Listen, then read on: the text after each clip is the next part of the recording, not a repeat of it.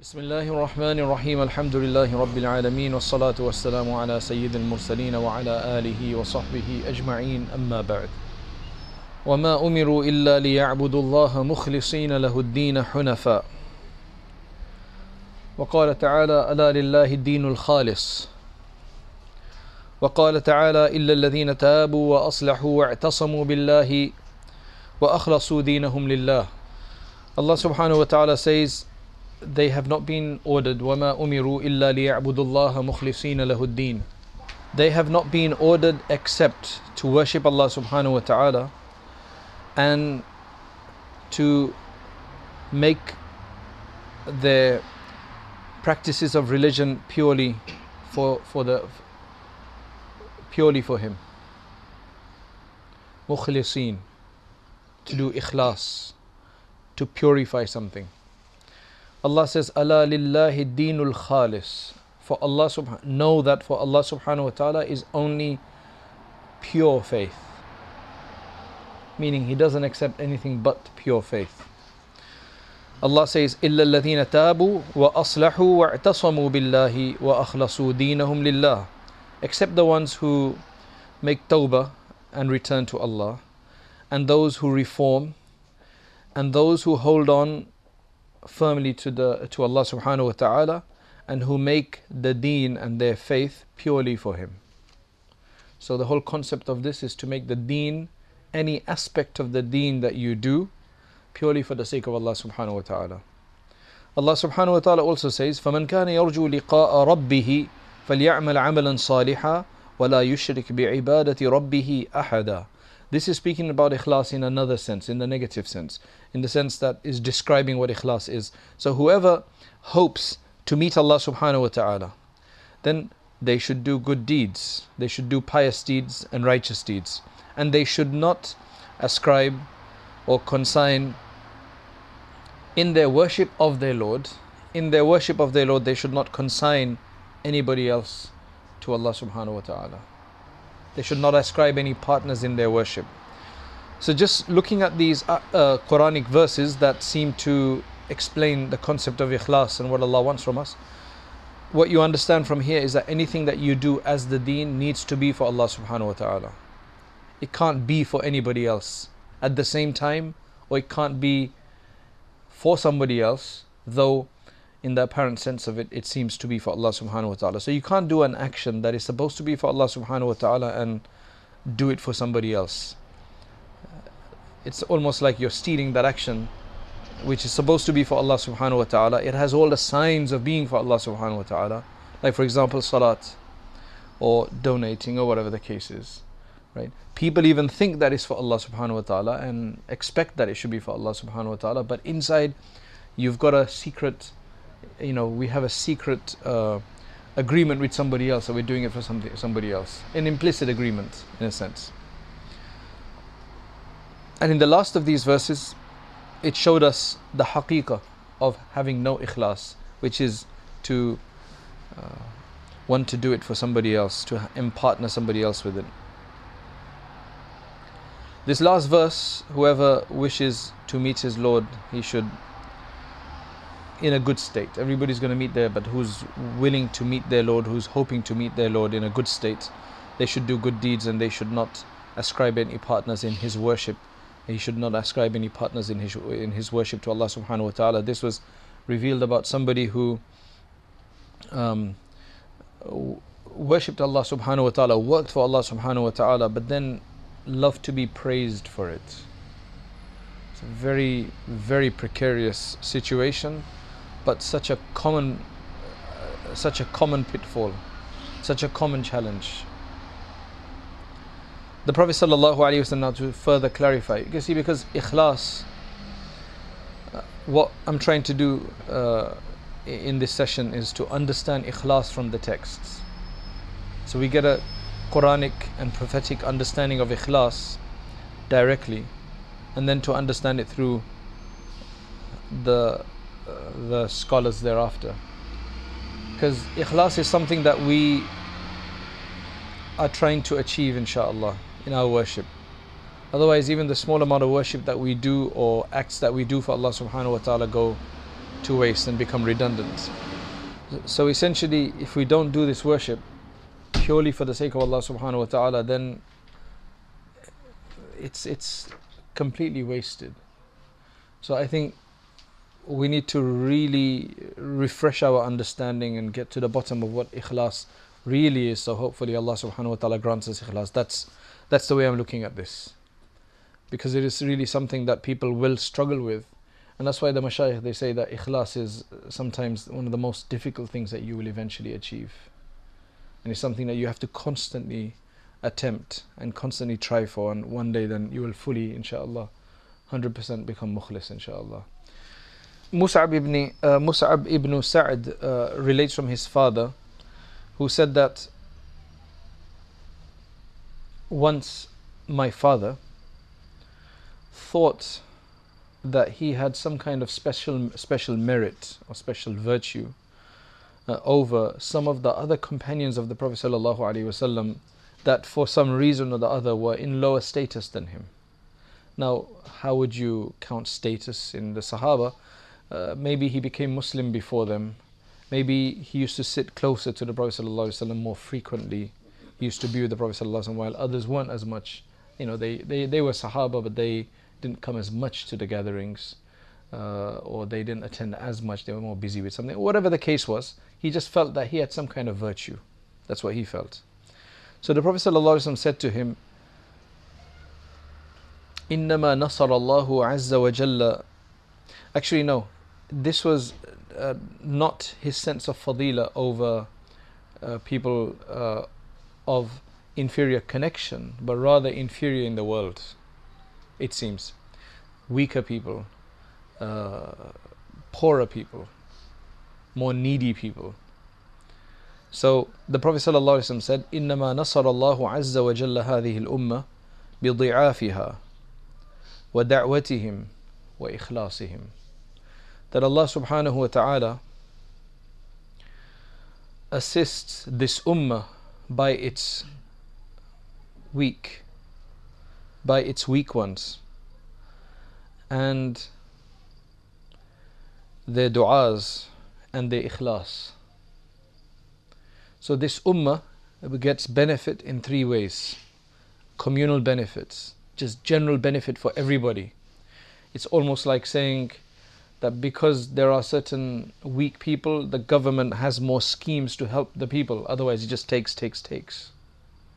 Every time the government is cutting back and reducing benefits, what stories do you hear? You hear about the stories of that poor woman in the flat, the one with 5 kids or something like this. This is to evoke emotion, so that the government thinks more from an emotional side, as opposed to just trying to balance the books. Now, Allah subhanahu wa ta'ala also helps people according to the weak, because weak people generally you have more raham and mercy for. You have more compassion for them. And of course their du'as and ikhlas. So ikhlas is one really important thing that comes about from this. Allah's help comes to the ummah because of ikhlas. And if we look around what may be the chaos, despite the fact that there are so many masajid and there are so many more Islamic books around, and maybe scholars around, and access to things of this nature, so much more learning is, but still we don't get the assistance of Allah subhanahu wa ta'ala, or we could get more assistance from Allah subhanahu wa ta'ala. This may be the case that this is all hollow that's taking place, or not as fulfilling as it should be. Ali ibn Abi Talib karramallahu wajhahu says, لا تهتموا لقلة العمل. لا تهتموا لقلة العمل. Don't be too concerned about the smallness of your deed. Don't be too concerned about the fact that you have very less deeds. Meaning, don't keep beating yourself. Focus on qubul. Now, of course, this has to be balanced in the sense that a person who only does a few deeds says, I'm only focused on qubul. At the end of the day, is that a reality or is that just a claim? Because sometimes shaitan can misguide us, right? Sometimes shaitan can misguide us by making us feel that, oh, it's qubul is everything, but we don't really get qubul, it's a slogan. When these things become slogans, when these things becomes just claims, especially to defend yourself against somebody else, right? And say, oh, you don't have to do that much. Why are these guys all doing that much for? The main thing is qubul. Well, do you have qubul? What are you doing for qubul? Because if a person is really concerned about qubul of his actions, you can see it in their face, generally speaking. There's just something about a person who's humble for the sake of Allah. They will not speak like this. They will not diminish acts. They will respect what others are doing, but for themselves at least they'll be focused on qubul. But they won't be diminishing other people in this regard. So Ali radiallahu anhu says that do not worry too much about the paucity of your deeds. Focus on qubul. Because the Prophet ﷺ said to Mu'adh ibn Jabal radiallahu anhu, أخلص العمل يجزك منه القليل. Purify your actions, and even a small amount will suffice you then. But the thing is that what one has to understand in all of this is that you can't just learn ikhlas like that. You can't just gain qubuliyah like that. You have to do a lot and try for ikhlas in all of them and hope that in some the ikhlas will be gained. One of the biggest things that people learn by going to the Ahlullah is ikhlas. That's one of the biggest things that they gain. They learn how to do it for the sake of Allah subhanahu wa ta'ala, because the reason why we do so much dhikr, or we're supposed to do so much dhikr, is to talk about Allah subhanahu wa ta'ala, take His name so much that then that permeates everything. That becomes our focus. Because if we're just believing in Allah subhanahu wa ta'ala, or rather practicing doing deeds for Allah subhanahu wa ta'ala because it's the thing to do, then we're not doing it for the sake of Allah subhanahu wa ta'ala.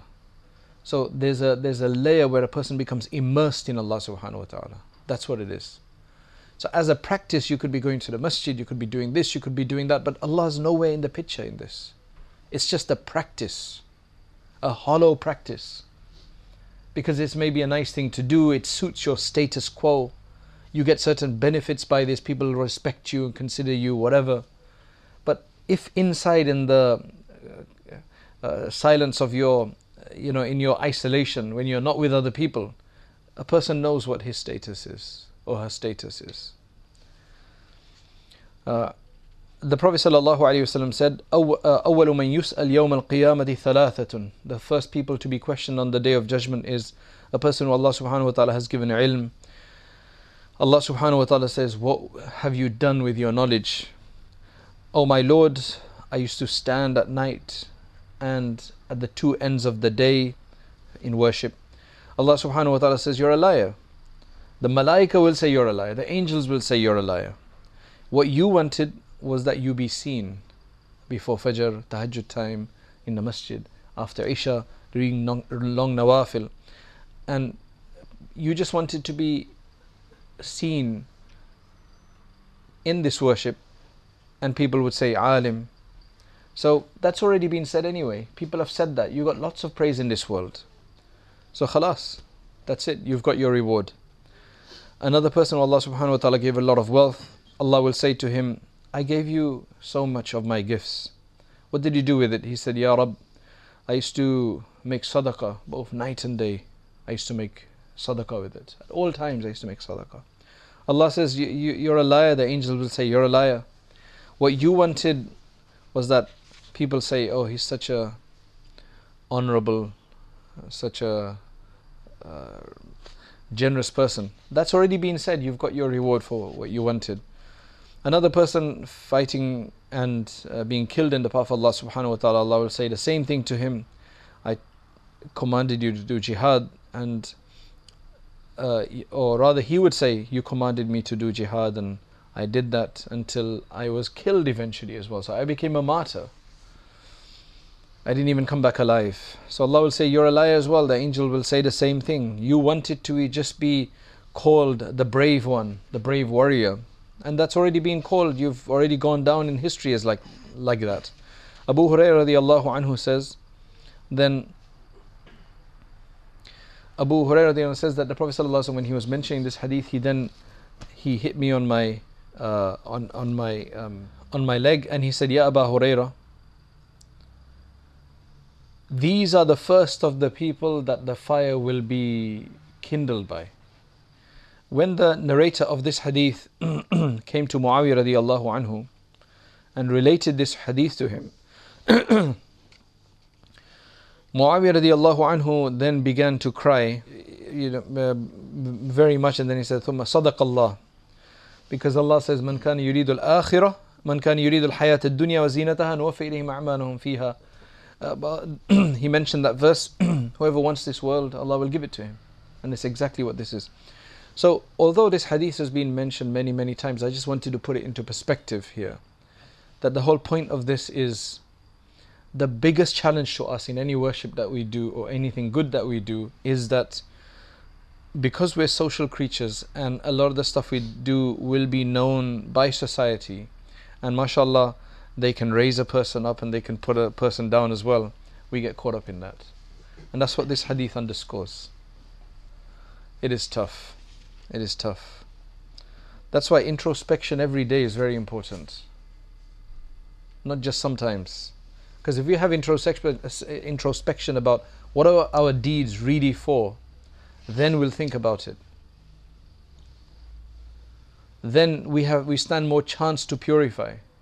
Because if we don't and we think not much about it, then you could just get into a stream of no ikhlas, and then you correct yourself after 6 months or something like that, or after a year, but then subhanAllah, you've just lost all of this 6 months. That's why constant introspection is important.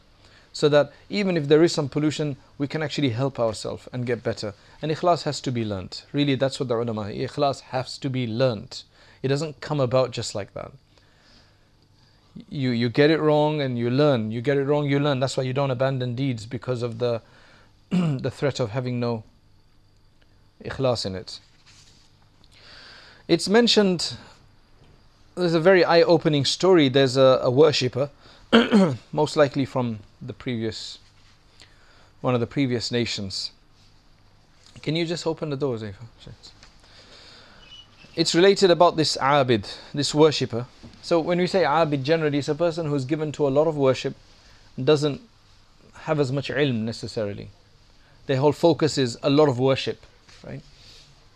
Because worship has to be tempered with knowledge. That's how you can avoid pitfalls and innovation, absence of ikhlas. That's why it's important. So it's related that he used to worship Allah subhanahu wa ta'ala for a very, very long time. And once a group of people came to him and they said that, nearby, there's a people who seem to be worshipping this tree. They don't worship Allah anymore, they're worshipping the tree. They're doing this kind of shirk. He got very angry, took his axe, put it on his shoulder, went out to sort this out, to cut this tree down. Now Iblis comes about in front of him. In the form of this old man. This old man comes in front of him. Where are you going? Rahimakallah. Aina turid rahimakallah. May Allah have mercy on you. He even speaks the lingo, shaitan. Right? So that's why the shayateen, they even speak the lingo. That it makes it even more confusing. He can take on these different kind of roles as such. Where do you want to go?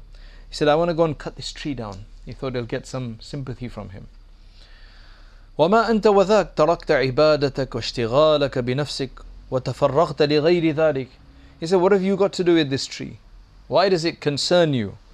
You abandon your worship, your occupying with yourself, your engagement with yourself, and you freed yourself up from all of this to go for this particular deed. So he said, well, this is part of my worship to do this. It's also worship to do this.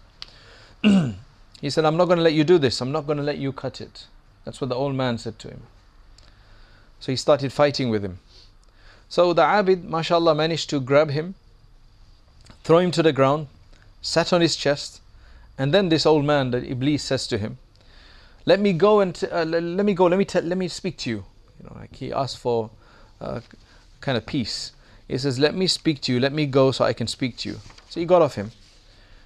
And Iblis said to him, Allah subhanahu wa ta'ala has resolve this from you.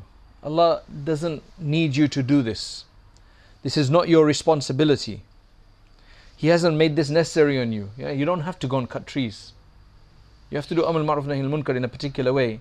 But he's trying to tell him that this is not fard on you to do this. You didn't worship it, and for you, there's no other responsibility. For Allah subhanahu wa ta'ala, Anbiya, Allah has Anbiya, because you remember that's probably throughout Bani Israel time when they had prophets in all tribes and everywhere. Allah subhanahu wa ta'ala has Anbiya in these different areas of the earth. If Allah wanted, He would have sent one of them and told them to cut it. So it's not your responsibility. So the Abid said, La budda li min qati, I have to cut it. It's necessary for me to cut it. So he didn't listen to him. So again he contested him. So the Abid fought with him and got on his chest again. And Iblis became totally weakened in this regard. And then he said, okay, fine. He said, let me say something final to you, which will be more beneficial and better for us both. So let me go and let me speak about this. He said, what is it? He says, let me go first and then I'll tell you what it is. So he let him go. So you can see this Abid is a nice guy. Like he's letting him go. He's not, because he's willing to listen to him. He's willing to listen to him. So then the Iblis said that you're a faqir. You're not a very wealthy person. You're a poor person. And you have no possessions. And in fact, you are like a burden on people because they have to support you. They have to support you. Right? I did want to mention that I used to see, you don't see that much here, but in India, when I've been there a few times, I used to see that every day without fail, there's a person who used to come, a faqir. Allah ke liye kuch de de, and food. So he's asking for some basic food. And people used to give him.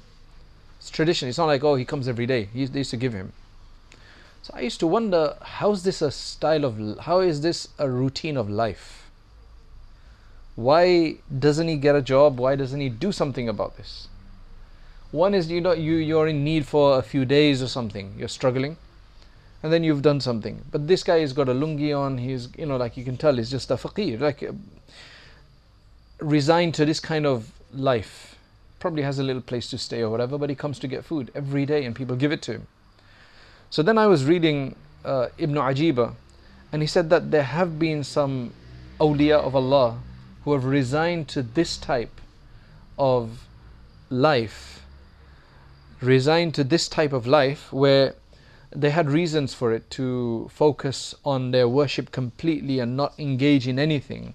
And they had people around them that would help them and support them. Yeah, they may not be the most superior thing to do, because the superior thing to do is to stand on your own feet and so on and so forth, get married and so on and so forth. But there are some people who have done this with full ikhlas, and people have helped them out. So there are some people like that. So now that I reflect over that, I'm thinking that because some people are, you don't want to get on the wrong side of certain people like this, because having enmity for the wali of Allah is very dangerous, because then Allah declares war against you. So if you don't want to give, then you pleasantly refuse somebody. That's what the Quran mentions anyway. That's the way we do things. Unless you know for sure somebody's an imposter, then you do Amr Ma'ruf Nahi Anil Munkar. But otherwise, if you got a doubt or you can't give, then you pleasantly refuse them. Give them a dua or something and you pleasantly refuse them. At least you don't get on the wrong side of them. And that's why now I remember in Mauritania when we went and we were going to, on the last day we were going to Senegal, and he stopped on the way and he said, look at this faqir, and he gave him something specifically, and he was kind of dressed strange and everything like that. So, Wallahu a'lam.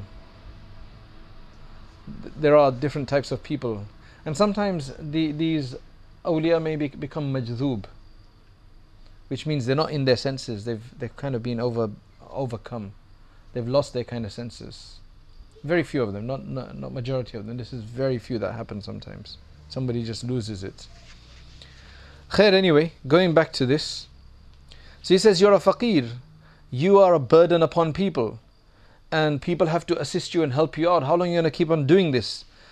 You know, obviously you have an intention that you should be able to spend on your brothers as well. You should be able to help people as well. Don't you have that in your mind? That you also look after your neighbors and you can eat fully for sometimes, and that you become independent from the people. Now that's a nice proposition.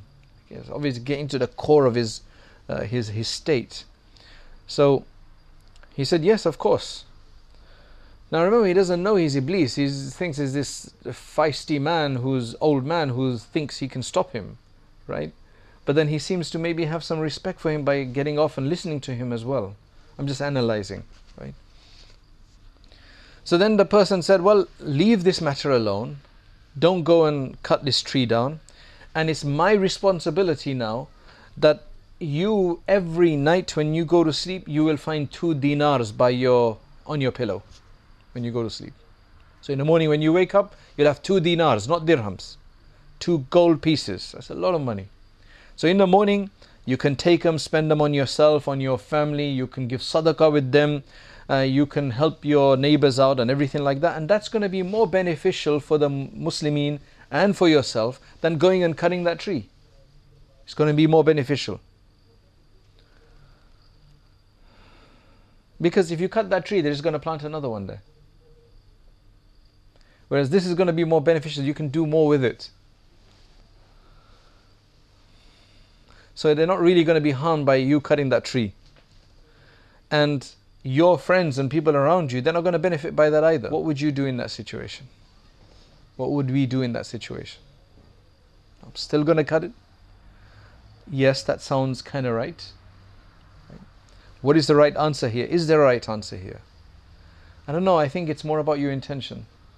Anyway, so the Abid thought for a while, and then he said, he thought to himself that this guy is right. This old man is right. I'm not a prophet. So, because remember, among the Bani Israel, the ulama have to think differently in this case, because the ulama are like the prophets of the Bani. The Prophet ﷺ said that. The ulama of this ummah are like the prophets of the Banu Israel.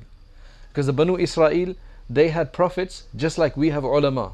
They were the ulama of they had wahi, but they would be so many, one in each tribe. That's why you had assistants like Harun alayhi salam helping his brother Musa alayhi salam. Isa alayhi salam was a prophet at the same time as Yahya alayhi salam was there.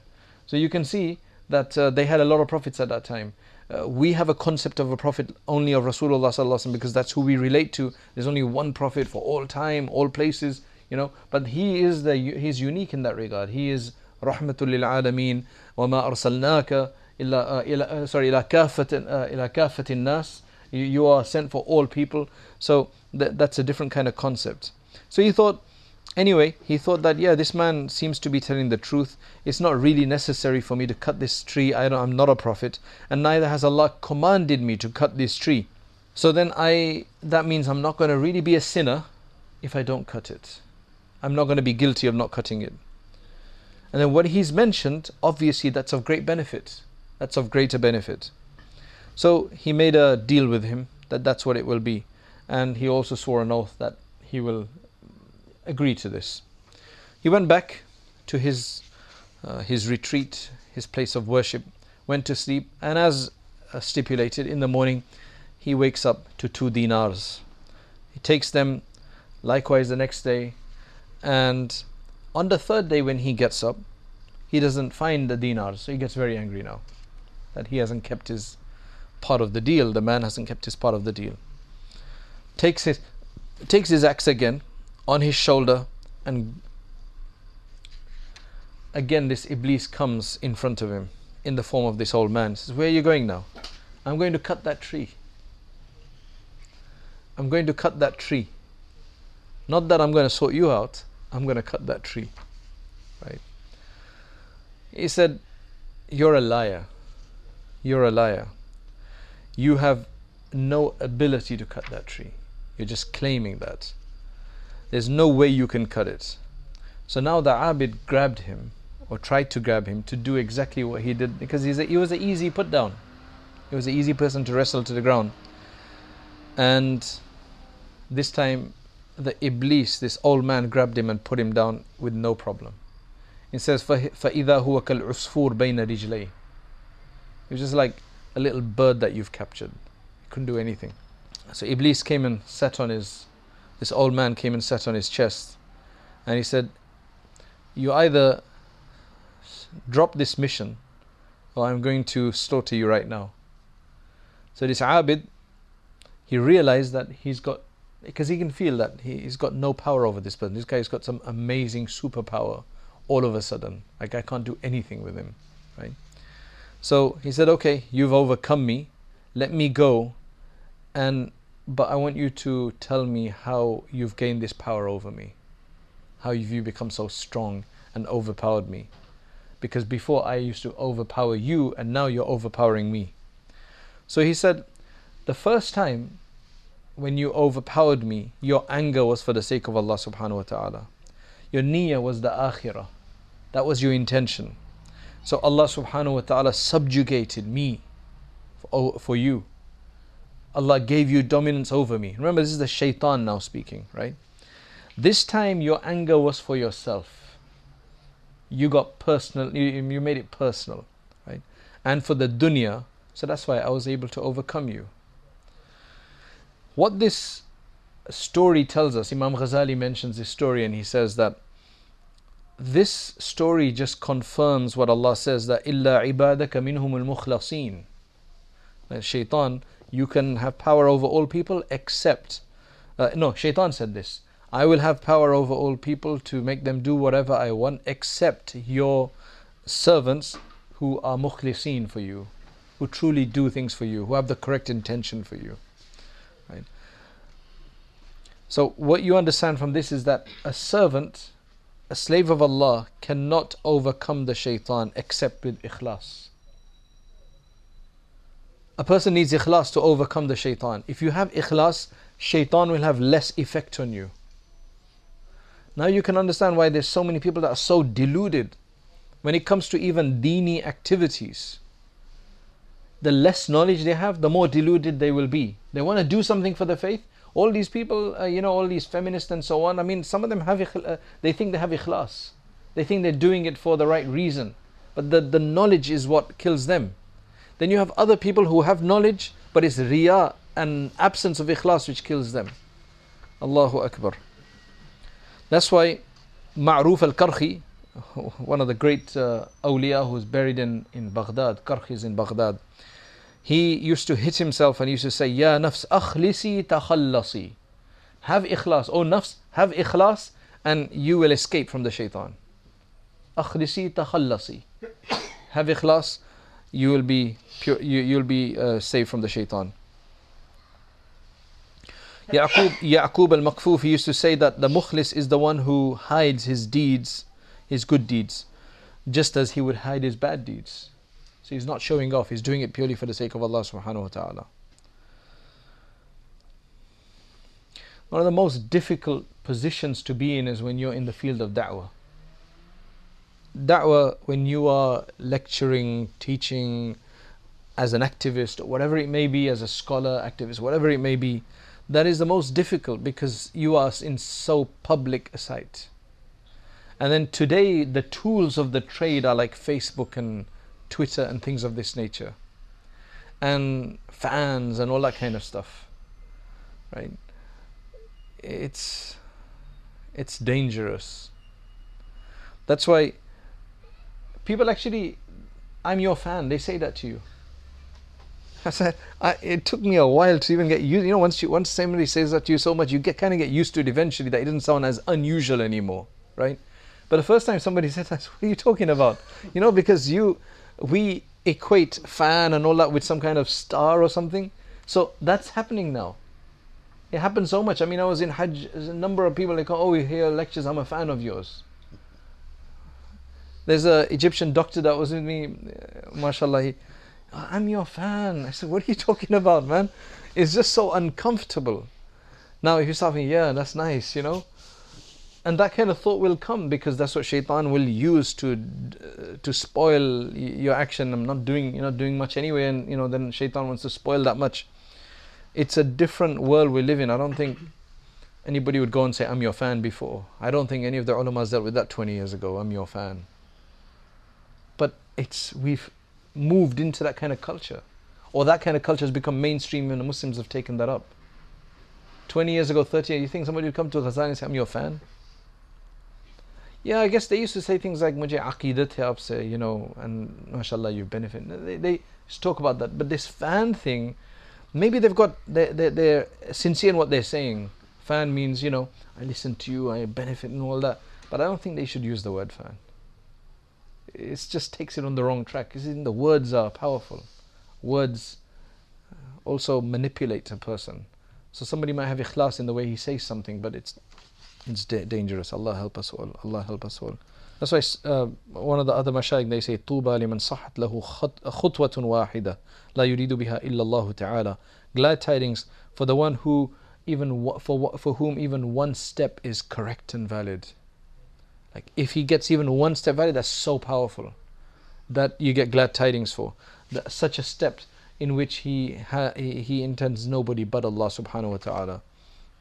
Umar ibn al-Khattab radiyallahu anhu says, wrote to Abu Musa al-Ash'ari radiyallahu anhu. Abu Musa al-Ash'ari was one of his governors, right, in one of the cities. So he wrote to him and he said that man khalusat niyatuhu kafahu Allah ta'ala ma baynahu wa bayna an-nas. Whoever's niyyah becomes pure, then Allah subhanahu wa ta'ala will suffice in between him and the people. Allah will suffice that relationship.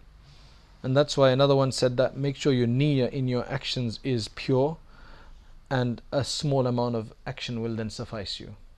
That's the problem though. Ayyub as-Sakhtiyani says that to purify the niyyah on actions is more severe than all the deeds that you will do. That is so difficult to get it right. It's almost like, I'll give you an example of this.